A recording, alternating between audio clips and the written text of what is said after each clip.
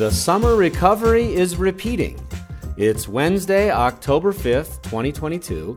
This is the Kelly Letter Podcast, and I'm Jason Kelly.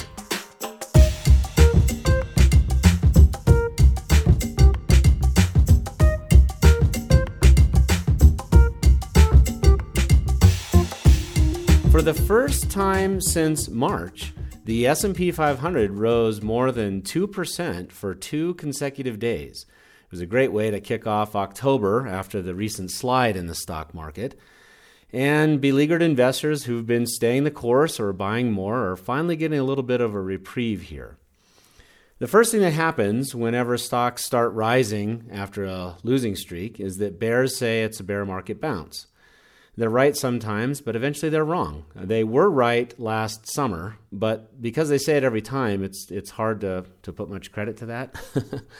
Bears are always saying stocks are going to go down, and they're wrong 2/3 of the time over long periods. Everybody looks at the recent time period always, though, so media constantly highlights, this guy said the market was going through a bear market bounce last July, and he was right. That's true, probably, for whichever guy they have in mind, but he was probably wrong 4 out of the previous 5 times. That's just how it goes. The long arc of stock market history shows stocks rise 2/3 of the time and fall 1/3 of the time. They've been falling for a while now, and bears are having a heyday, which is normal. That's how it goes, and that's their marketing plan to say, we called this crash and you're suffering from it. If you'd listened to us, you would have done fine, which is not true over the long term. If you listen to perma bears or even frequent bears, or even frequent doubters, you will almost certainly damage your long-term returns.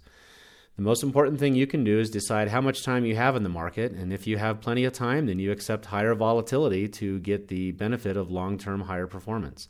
Anybody who jumps out willy-nilly along the way is going to greatly damage their long-term total performance.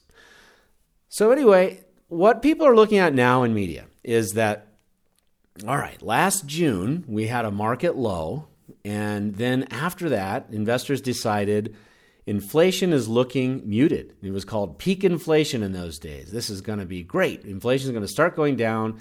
It is going to be as transitory as the Fed thought a year later, but nonetheless, eventually we can say it was transitory, related to gumming up the supply chains during the pandemic, and now that they're reopening, inflation is coming down as the Fed expected, a little later than they thought, but nonetheless, it's finally happening. And therefore, interest rates and other policy tightening will not have to go as far as the Fed was telegraphing in spring. That is widely accepted as the catalyst for the summer rally, which was very good. The S&P 500 up some 17% over a couple months. The whole time, bears saying it's a bear market rally, it's going to crash again. And it did crash again. So now they're saying they were correct. I would submit that a different way to look at it, and I have been talking about this for a while now in this podcast and in the Sunday Kelly Letter issues, that there's quite a bit of under-the-surface relaxation, under-the-surface muting of inflation data. It hasn't shown up in a big way in headline key metrics, specifically the Fed's preferred PCE inflation measure, but it will.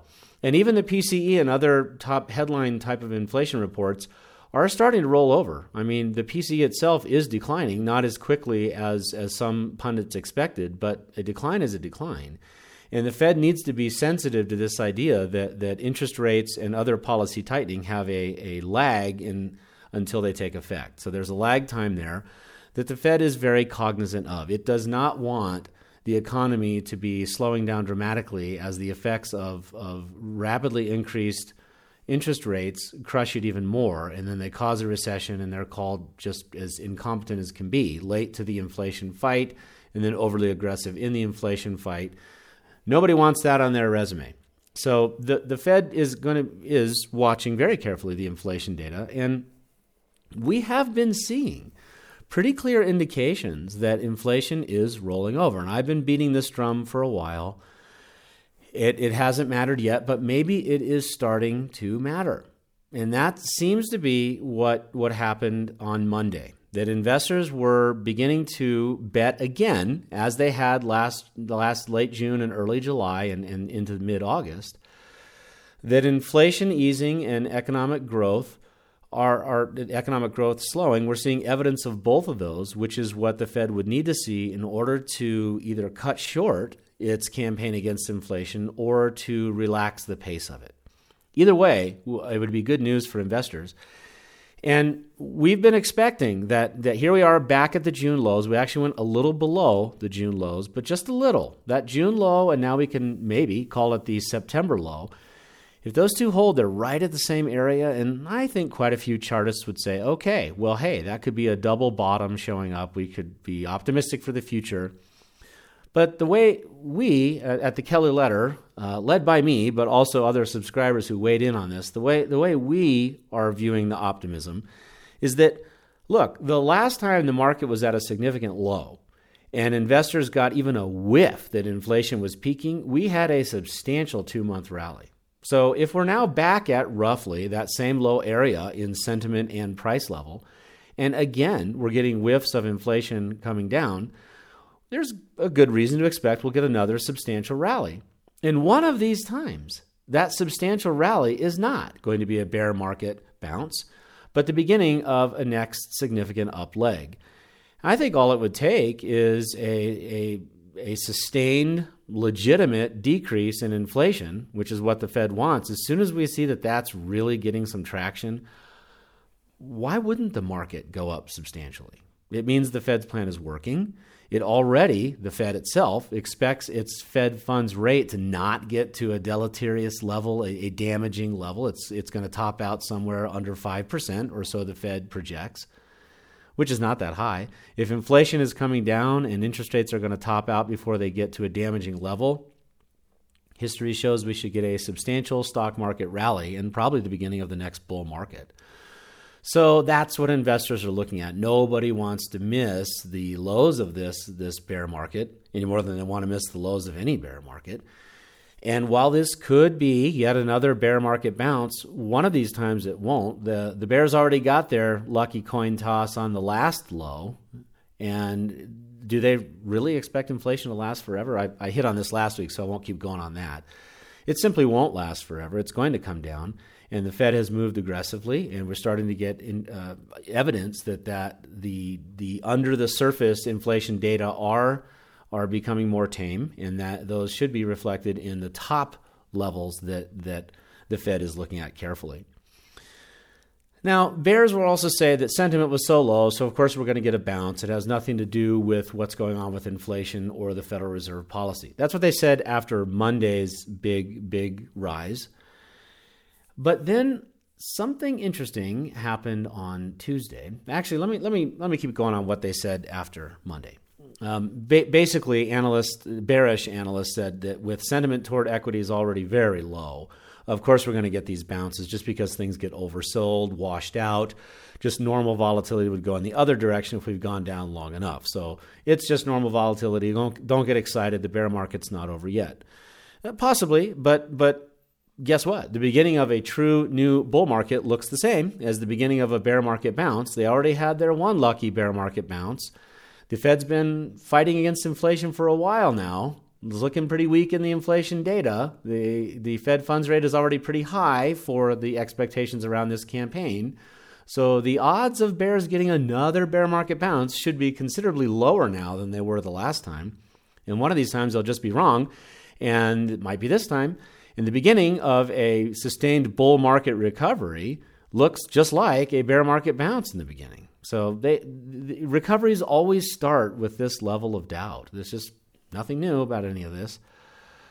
So the Fed is keeping a close eye on that data. The data is getting better, and we did seem to get some evidence that, well, with yields coming down, it looks like bonds are starting to think that maybe these inflation data are going to work and the Fed won't have to go quite as far. But what bears said is, no, that has nothing to do with that. The big picture hasn't changed. September was awful, and it just ended last Friday, so don't get excited that we're in a whole new world here. One research firm called Bespoke, that puts out quite a few interesting market charts, came out right away and called this Monday's gain, which was 2.6%, which people were pretty excited about until Bespoke said, well, they put out a chart saying the average move on the first day gains from bear market lows has been above 4%. The implication being that because this one was only 2.6%, it shows a lack of energy. This is probably not the beginning of a sustained up move. But this seems pretty tenuous to me. First of all, a one-day move. And I can just imagine if it had been higher. Let's say the S&P 500 had gone up 5% on Monday. What would bears be saying then? Oh, well, anything that high is clearly just crazy volatility, and you only get spikes like that in the middle of a bear market. So they're either going to complain that it was too low or too high. They're never going to say, hey, you know what? That was a perfect bounce. This thing looks like it has legs, because they're perma bears. They always have to be talking about doubt. That's their marketing model. But in looking at the bar chart that Bespoke Investment Group put out on Monday, we see it ranging from that they're looking at day after bear market lows going way back to the 1930s. And they have them ranked from the tiniest one was 0.1% in October 1974. The biggest one was 12.4% in October of 1931. That's the whole range. So from basically 0 up to 12% for the first day jump after the low of the bear market. Where does Monday's 2.6% lie? In a little below the middle. A little below the halfway point. The way these go from that one in 1974 up to where we would be is 0.1, 0.4, 0.5, 0.7, 1.4, 1.8, 1.9, 2.1, 2.2, 2.4, 2.6. Okay, and then from there it goes. So it's not really near the bottom. And then from there we go up pretty dramatically. It goes up through the 2s to the 4s, 5s, 7, 8s, and 9s. That the 12% in 1931, it looks like quite an outlier. So the topping area for the first day after a bear market low looks to be about 9%, the bottom near 0%. In that spectrum, 2.6%, not that bad. I would be tempted to call it a Goldilocks first day bounce because it's not too high and not too low. It's not so high that they can say craziness, obviously not attached to any kind of fundamentals. And it's not so low that they can say anemic, doesn't mean anything, just normal volatility. It looks like a pretty decent bounce, but not into the nut zone. So I'm not really quite sure what they're complaining about, but that's how bears were talking about it on Monday, saying that, so what? Treasury yields are coming down. That's normal fluctuation. The dollar is losing some of its strength. But bulls looked at that and said, whoa. How exactly do you think that doesn't matter? Treasury yields are falling and the dollar is losing some of its strength. Hello? Those are extreme hints to the Federal Reserve that maybe it should back off a little from its aggressive tightening program. And in fact, the Richmond Fed President Barkin was talking on Monday, saying that markets have benefited from huge declines in yields because Lael Brainerd gave a speech on Friday talking about the impact of dollar strength. There could be some kind of currency crisis, and that's the last thing any markets or central banks need now is yet another crisis, the Asian tigers or some sort of currency dilemma anywhere in the world, really, but focus seems to be on Asia since we've had other big currency crises out of Asia. And it's possible that the Fed's going to think, okay, look, we seem to have inflation heading the right way. It's not as far gone, it's not as low as we want it to be, of course, but we really don't want to screw over the U.S. economy by sending import prices too far down, hurting overseas economies so that they crash, and then cratering their currencies so that their debt gets messed up, et cetera, et cetera. We don't want to kick off a domino effect of bad news overseas that we then have to deal with next. So in that sense, bulls were saying this is fairly significantly bullish. If yields are coming down, treasury yields are falling, and the dollar's losing some of its strength, giving clear signals to the Fed that it might be time to ease up a little bit. Well, because it was a one-day deal, bears could easily say, Nope. It's just volatility. Nothing substantial going on here. So nothing's attached to fundamentals. This is just normal volatility, and you shouldn't expect that this is going to be a sustained recovery that you've all been hoping for the last 9 months. And you know what happened next? Tuesday. And Tuesday brought even more significant fundamental information, which we will cover next.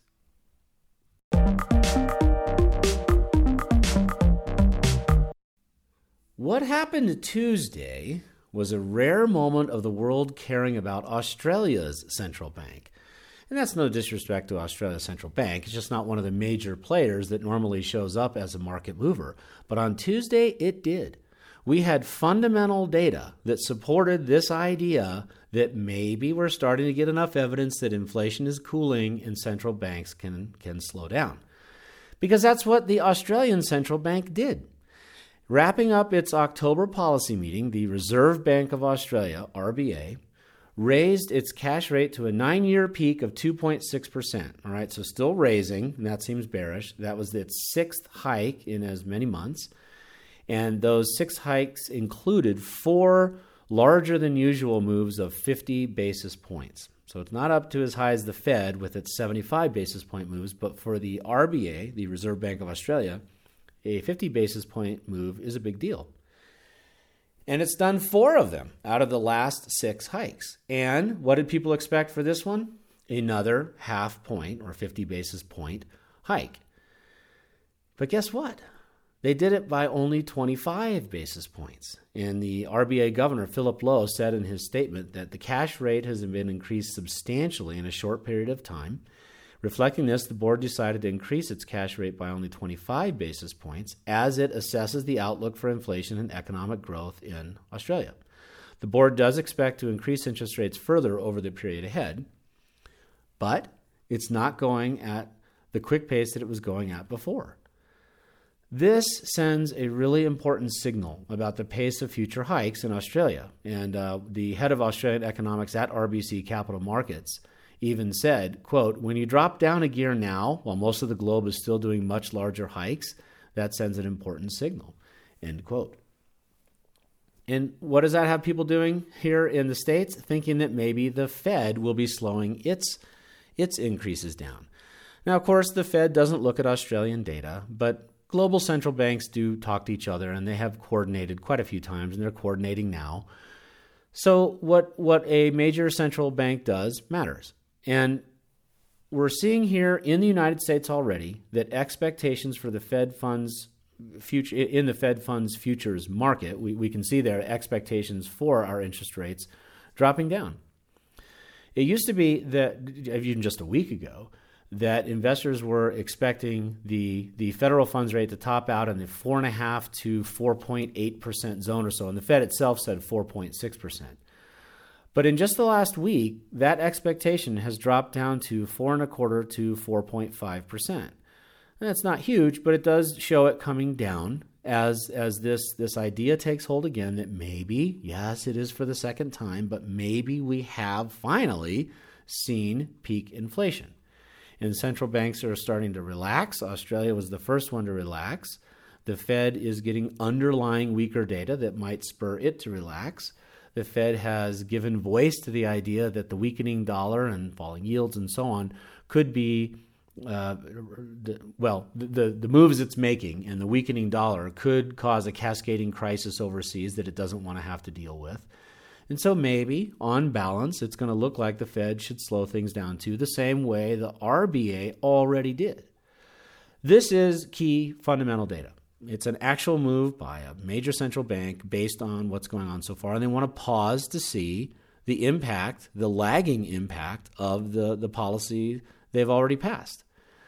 Would the Fed not want to do something similar? I believe it would, since quite a few analysts are saying, oh boy, you guys are setting yourself up for a major faceplant, because just about the time you enact your last Fed funds rate boost, the economy is going to be sinking like a stone, and it will have yet to have felt the full impact of your late-to-the-party policy. The Fed doesn't want that. I think it's sensitive to that. And Lael Brainerd, when she was speaking last week, was indicating that we really don't want to go too far here. Then we see this series of underlying inflation data that's slowing down. Ask anybody in the housing market how the economy is doing. Really? A friend of mine, a good friend of mine, who's been looking to buy a house, has been watching very carefully. And he told me just this week that starting about 3 weeks ago, he stopped seeing bidding wars for houses. Others reported that happening earlier, but this is his personal experience. Bidding wars for houses are over. He's seeing houses that are now selling for less than the asking price. He's seeing others pull their house from the market when they're not getting the price they want. Price reductions, sales below asking price, bidding wars disappearing. That is a clear slowdown in a very important part of the U.S. economy. That's going to show up in lower data, which is going to show up in higher data that the Fed is going to pay close attention to. The bond market has already started seeing this, and that was a thing that happened on Monday when they were saying, oh, so what, big deal, yields are coming down and the dollar is weakening, but this is not enough to think that this matters. And actually, it could be. It's very early. Yes, it's only 2 days, but give us a break. People have been under the gun for so long that any glimmer of sunshine through these clouds, of course, they're going to perk up and be happy to get it. So let them get a little bit, bears. You were saying the whole summer, every time there'd be even the slightest little bit of negative data. Look, the tide is turning. Well, now that we're getting a slight bit of positive data, let the bulls enjoy the tide turning idea. The 2-year note dropped to 4.1% from 4.2% at the start of the month, and the 10-year note is down to 3.6% from 3.8%. Yields are starting to come down on the bet that the Fed is going to end up relaxing its pace at least, if not its end location for interest rate increases. And nobody's talking yet about decreases. It's still the very, very early signs of the positive results we would expect to see. I think this is pretty good news. I really do. And I think we should be willing to go with it. We should be willing to say this is what we expected to see. It's what the Fed was hoping to see. Stocks have now put in a double bottom. Maybe, yes, we're only 2 days into it. But hey, right now on the chart, it looks like a double bottom. And it looks like they're heading into the same kind of recovery pace that they had coming off the June bottom. And for the same reason, which is this idea that the inflation rate has peaked, that Fed policy is going to work, and that the Fed will not have to go farther than expected and possibly go less far than expected and slow down its pace soon. That's what we thought we would get. We are getting that, and the market is reacting in a way that we thought it would based on how it reacted from the June lows. And these lows are pretty substantial. People who bought those lows, and we are among them. I'm actually really proud of this one point. I'd like to put a feather in the cap of our SIG system. Our SIG system bought quite close to the June lows. It was early July, but very close to those June lows. And we just bought at almost the low after the September slide, the 6-week slide that started in the middle of August. Perfect timing? No, we've never had that as a goal. It's unreasonable to have that as a goal. But to flag with buy signals, big buy signals, the 2 recent lows of this cycle is pretty encouraging. And off the last one, we got a nice bounce. Looks like we're getting a nice bounce off this one too. Whether it keeps going remains to be seen, yes. But it does look like it's based on real data, and it's exactly the kind of real data we thought we would get that would power the next bull market, which would start exactly the way a bear market bounce looks. So yes, bears, go ahead, call it a bear market bounce. But bulls, just remember that that's how bull markets begin as well. But more important than either of those, don't be a bull or a bear. Be a long-term systematic investor who understands the market fluctuates. It's a wavy pattern and a general upward trend. Stocks rise 2/3 of the time, drop 1/3 of the time. Nobody can get that timing perfect, and the good news is you don't need to. You just keep running your system in the long-term expectation that the market's going to do basically what it did in the past when it's seen inflation, interest rate fluctuations, war, storms, everything you can imagine, and we still get that long-term trend of the market that we should expect to keep getting. So hang in there, systematic investors. I think we're finally getting some good news here, and all of your hard work over the last 9 months is going to pay off. That'll do it for this week. Thank you for listening. This is the Kelly Letter Podcast, and I'm Jason Kelly. Don't forget to subscribe to this podcast from any of the links at jasonkelly.com. More than that, though, this is a great time to join the Kelly Letter. Still near the lows of the year. Yes, we've had a nice 2-day bounce, but it's still near the lows of the year. Great time to start your systematic, automated signal system plans that have beaten the market over time. Even after all the dropping this year, they're ahead of the S&P 500 over the long term, and they should extend that lead once again, as they've done in the past coming out of bear markets. There's no reason to think they won't this time. Would love to have you join all of us at the Kelly Letter. You can subscribe today at jasonkelly.com to get those onboarding materials and start your own market-beating SIG plans at these low prices. Current subscribers, thank you for doing business with me, as always. Let's enjoy the recovery into a new profit zone.